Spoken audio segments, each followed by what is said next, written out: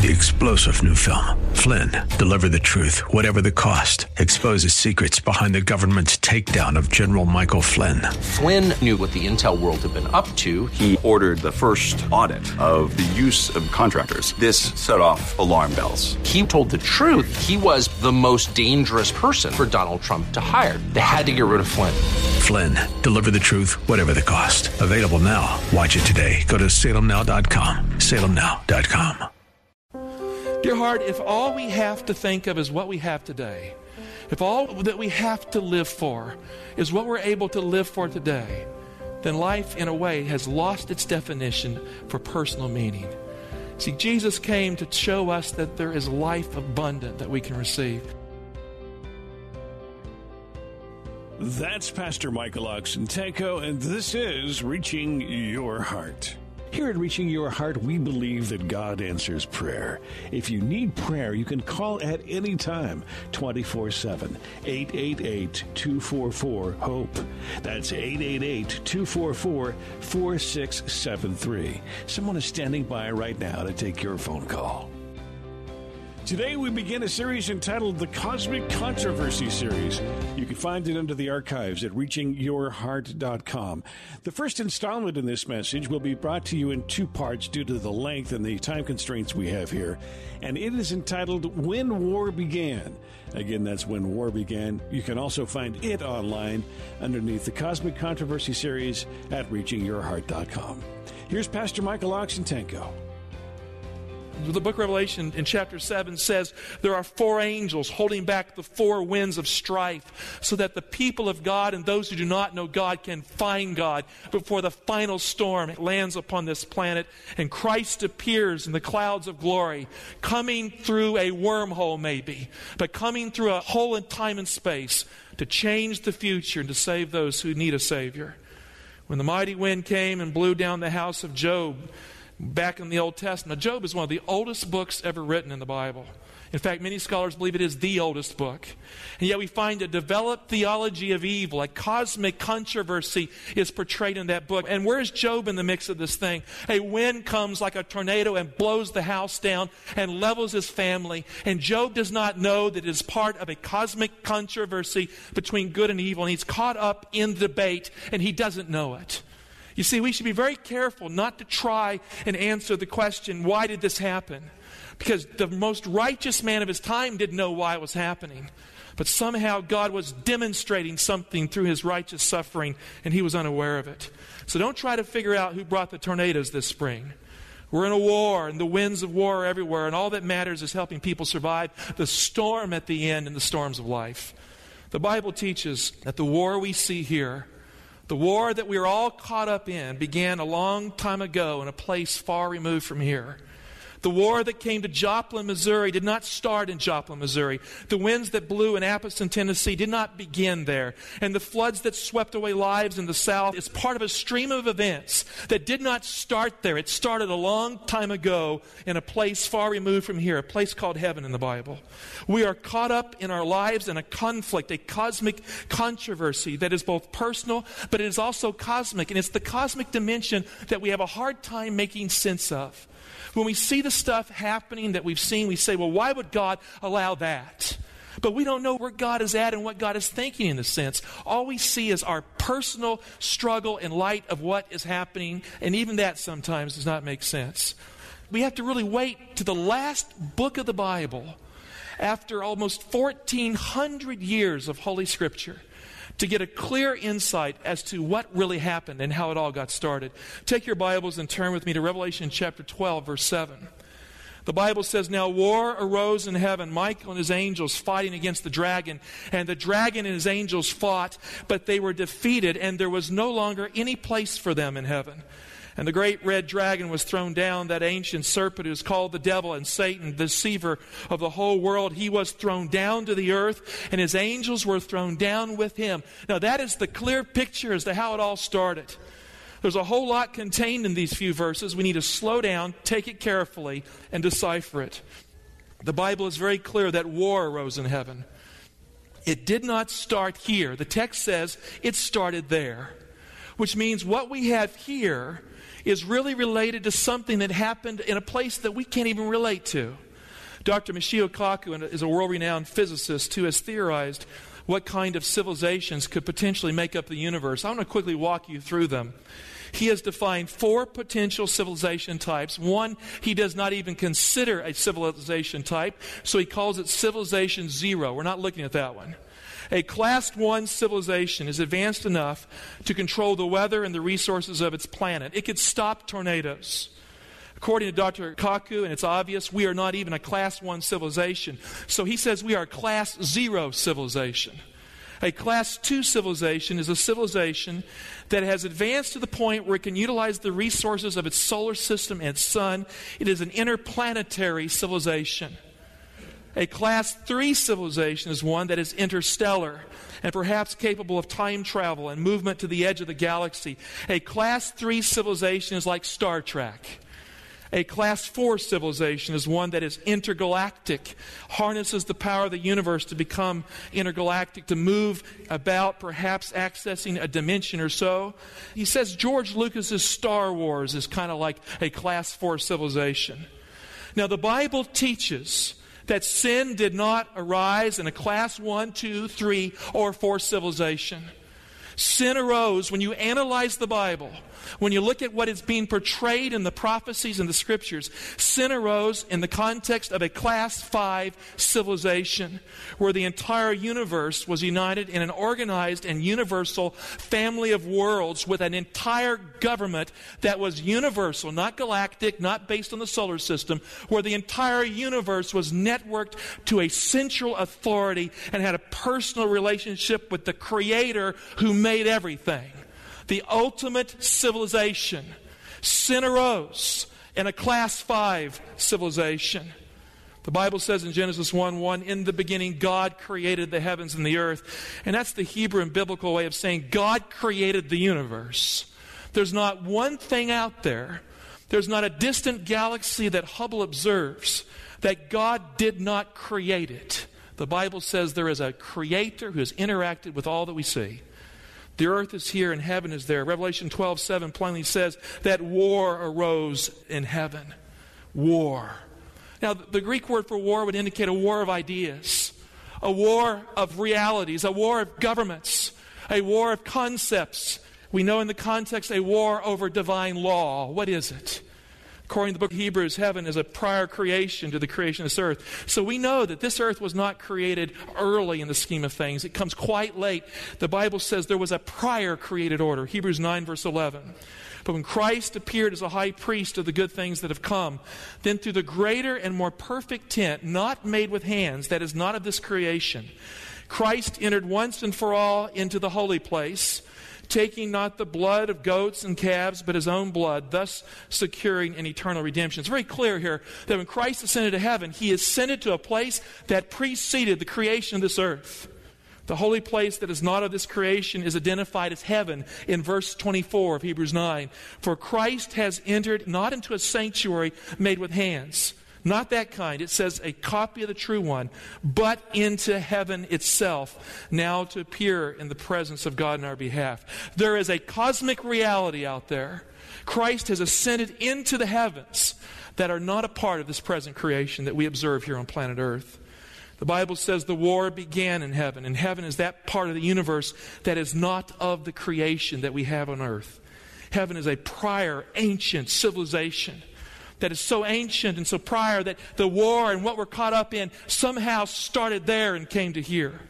Now think about this. According to the Scriptures, because of the ascension, Jesus is now in the place where sin started. You know, some people say, well, why did Christ have to go back to heaven? Why didn't he stay here for 2,000 years? You know, it's very clear in the Gospels. He says a nobleman went into a far-off country to receive his kingdom and then return. That cosmic Class 5 civilization was in turmoil because of what happened there, because of sin arising. And God had to send his Son here to win the great controversy, but he went back to secure a kingdom for the future. Heaven is also identified in the Bible as paradise. Now let me ask you this question. How many of you would like to get to paradise? How many of you like to have a little paradise here on earth? Now what happens if you've only got 30 years of paradise here, and then it's paradise lost because you die? As soon as you die, Does it matter whatsoever that you lived at all? It doesn't, does it? You see, if there is no future, if there is no tomorrow, if there is no journey with God beyond your days, then even your days are really defined by the outcome of a horrible tomorrow. Dear heart, if all we have to think of is what we have today, if all that we have to live for is what we're able to live for today, then life, in a way, has lost its definition for personal meaning. See, Jesus came to show us that there is life abundant that we can receive.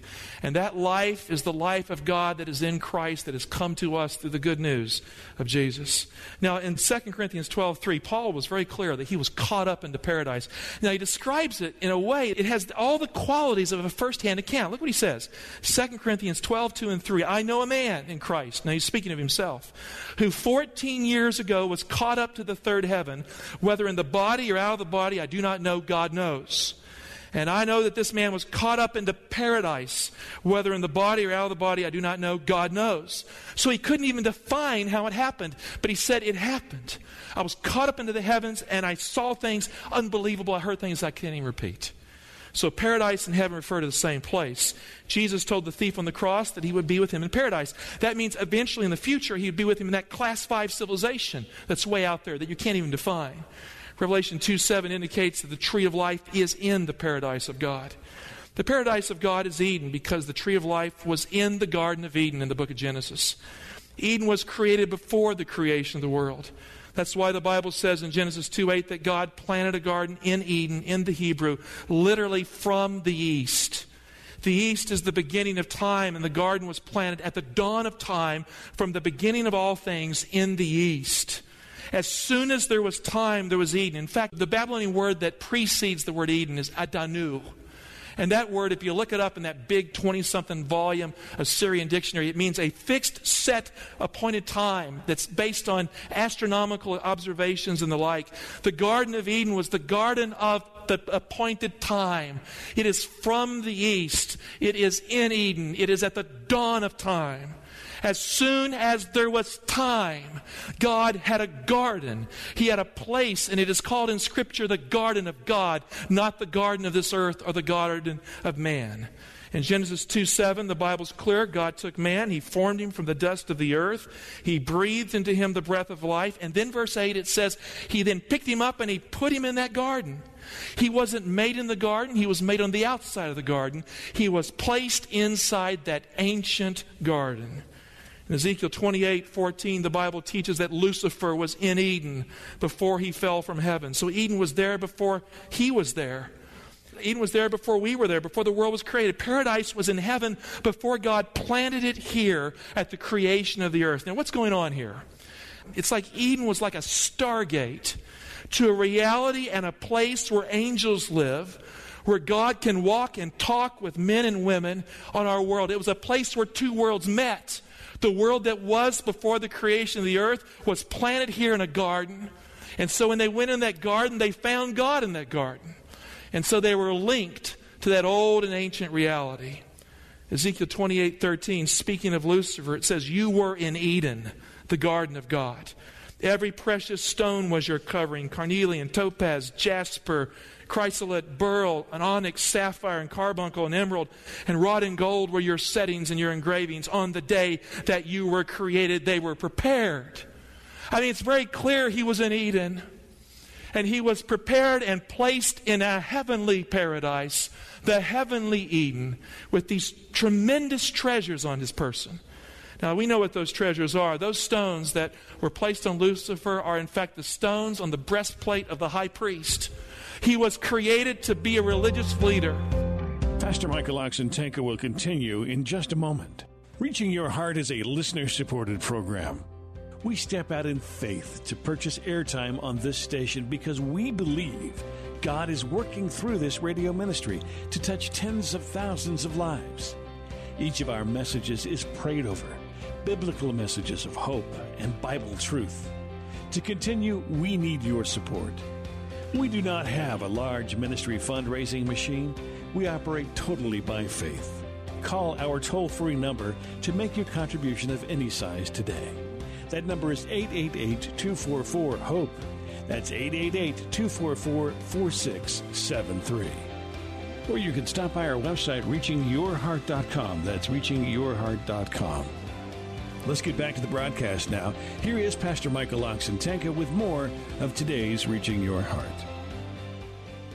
Now, we know what those treasures are. Those stones that were placed on Lucifer are, in fact, the stones on the breastplate of the high priest.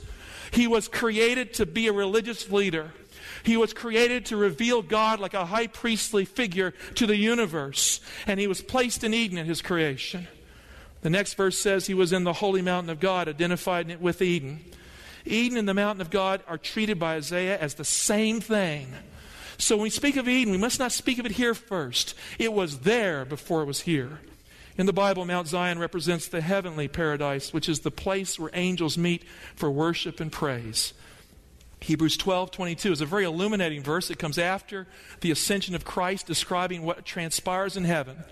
But you have come to Mount Zion, to the city of the living God, the heavenly Jerusalem, to innumerable angels in festal gathering. Now, some people say, what in the world do angels do? Do you realize that angels party? What does the word festal mean? It means festivity. They come to church, they're grateful, they sing praises. But life for them in paradise, because it's there, is praise, worship, festivity, life, interaction. It is real living. And so they come from wherever they're at, they come together to meet and experience that. I tell you, that could suck you in. That's why I want to come to church. I don't want to come to church just to hear a sermon. I want to come to church to interact, to have joy in my life, and to experience in the lives of others, to share and to feel the sharing. In Revelation 12, the place of festal gathering became the place where the war began. Paradise became a problem. In Revelation 12:7, it says war arose in heaven. Paradise became a battlefield with lives on the line in an eternal kind of way. So right there at the center of the universe, where the great Creator who made it all resided, where the most mighty beings that are possible could come, sin started in the presence of God. When Adam and Eve encountered Satan, he had been reduced to a serpent in form. We know the story. They find a serpent there at the tree. And Revelation 12 is very clear, that ancient serpent, the devil. And we see him in Genesis deceiving Adam and Eve. Revelation 12 says he was cast to the earth. It may come as a shock to know that certain kinds of angels called seraphims resemble serpents. You didn't expect that, did you? The word seraphim in Hebrew is a plural form of the Hebrew seraph, which means burning one. The word seraphim occurs 4 times in the book of Isaiah. Now, it's used for serpents that sting in the Exodus story. Remember when they were stung by the serpents in the wilderness and they put a serpent on a pole? Whoever looked at the pole would live. Those serpents were called seraphims. In Isaiah 6:2-6, the seraphim, this same Hebrew word, is used for angels who sing, "Holy, holy, holy, He is the Lord of hosts. The whole earth is full of His glory." In the Hebrew of Isaiah 14:29 and Isaiah 30:6, you can write those verses down, the serpent is called a flying seraphim, the exact same word that you have in Isaiah 6 for the seraphim, who are the angels that serve in the presence of God. The serpent, seraphim in Isaiah have wings and they fly. Now, I didn't think a serpent could fly until recently. I found a YouTube video of a serpent that is able to glide and fly from one tree to the other. Have you ever seen that? I mean, it blew my mind away to see that. A serpent seraphim in Isaiah can also be a dragon in the context. So a serpent seraphim can become a dragon in the right kind of setting. So there are angels who look like serpents. That's what Isaiah is saying. And people who've studied the ancient text of Isaiah realize this is happening there. An angel who looks like a serpent can become in time a dragon too. Now, what makes a serpent look like a serpent to us? Isn't it really the fact that on earth, when it bites you, you know what it means? I think what's happening is ideas are converging. Something that can fly, and a serpent is a symbol of wisdom and of acuity and other things. You put it all together in the garden, and the serpent of Eden was a fallen angel. That's what's happening here. One of the seraphim, one of the burning ones who stood in the presence of God. Ezekiel tells us that Lucifer, that fallen angel who used to walk in the midst of the stones of fire, that he became the ancient serpent. And here we find him in Revelation 12, thrown to the earth. The Bible teaches in 1 John 1:5 that God is light. In Daniel 2:22, the prophet says light dwells with him. And in 1 Timothy 6:16, Paul tells us that God dwells in light that no man has ever seen or can see. And we know from Einstein's theory of relativity that light is ancient. It does not age. That light shares no time dimensionality. You cannot take light. It is as old today as it was when it started its journey. God dwells in light. That is why the Bible calls him the Ancient of Days. In James 1:16, James, the brother of Jesus, calls God the Father of lights. In Hebrews 12:29, the Bible says that our God is a consuming fire. In Daniel 7:9, a river of fire comes from God's throne to destroy the fourth beast at the end of time. In Ezekiel 10:2, the prophet saw burning coals of fire at the throne of God in the presence of the cherubim. That's the coals of fire the seraphim walk in, and Lucifer walked in the midst of them. In Revelation 9:14, God releases 4 angels at the end of time to unseal the book of Daniel, prepare the world for the end. And these 4 angels carry fire and sulfur, again, stones of fire, as they ride for judgment on horses with tails like serpents with heads on them. You cannot separate this imagery from angels. There are angels who look like serpents. Now, Lucifer was a seraphim, so he was at home in the fire of God's glory. Ezekiel 28:18 tells us that he once walked in the midst of the stones of fire. He was created in the fire and for the fire of God's presence to shine as a bright and brilliant child of God for the benefit of the universe. He was the son of the light, the son of the dawn that is the light that made everything that is made. He was created by the primordial light, and he covered the glory of God, and he burned bright with a light that did not start with him. He had derived light in his life. Isaiah 14:12 describes it. How are you fallen from heaven, O day star, son of dawn? How are you cut down to the ground, you who laid the nations low? The word day star in Isaiah 14:12 is Lucifer in the Latin, and it means light bearer. Lucifer was the son of the dawn. He was not the dawn. He didn't come before the dawn. He was the son of the dawn. And Paul tells us that Lucifer at the end of time masquerades as an angel of light because he really belongs to the night. He's not really a true angel anymore in God's sense of the word. He's an evil, fallen one. He was the first one who was created after the dawn, but he was not the one who is before the dawn. Now, what star comes before the dawn? He's called the day star. That comes after the dawn. What star comes before the dawn? The bright and morning star. You see, there was another light brighter than him. There was a torch in the night that came before him. And it takes us all the way to the last chapter of the Bible to find out who this is. God holds back that truth until the scriptures are finished. And then in Revelation 22:16, he unveils the truth. I, Jesus, have sent my angel to you with this testimony for the churches. I am the root and the offspring of David, the bright morning star. Lucifer was the son of the dawn, but he was not the light that comes before the dawn. His light was borrowed light. Christ's light is original and underived light. Christ is the light of God that has no beginning before the dawn of time. That's why the book of Hebrews says in Hebrews 1 that he created the time ages. The fabric of the fourth dimension of time and space, according to the Bible, was created by the bright and morning star who is Jesus Christ. Lucifer was the light bearer who is the son of the dawn. He was not God. He's been trying to be what he is not for centuries. Christ was the Son of God that has no dawn because he comes before the dawn of time. The bright and morning star, dear heart, is the one who made everything. Lucifer fell from heaven. Now he only burns with venom because he's a bitter being who is hell-bent on burning you. He wants to share his nature, and he has with our human family, but he wants to drag you down, prevent you from ever knowing who is the hope and source of your future. Revelation 12:9 says Lucifer was thrown to the earth and his angels with him. Revelation 12:7, the protagonist and the antagonist in the war are identified in the book of Revelation, very clearly identified. The Bible says Michael and his angels fought with the dragon and his angels. It doesn't take a genius to figure out in verse 7 that Michael is the opposite of the dragon, that Michael is the one that engages him in war and defeats him in heaven. Important question, we must answer it really. Here's the important question. Who is Michael? I mean, it's clear he's the one who has engaged the devil. Who is Michael?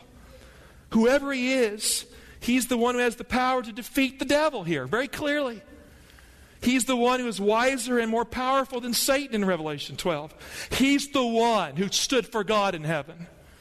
It would not be fair to end the sermon today without identifying who Michael is.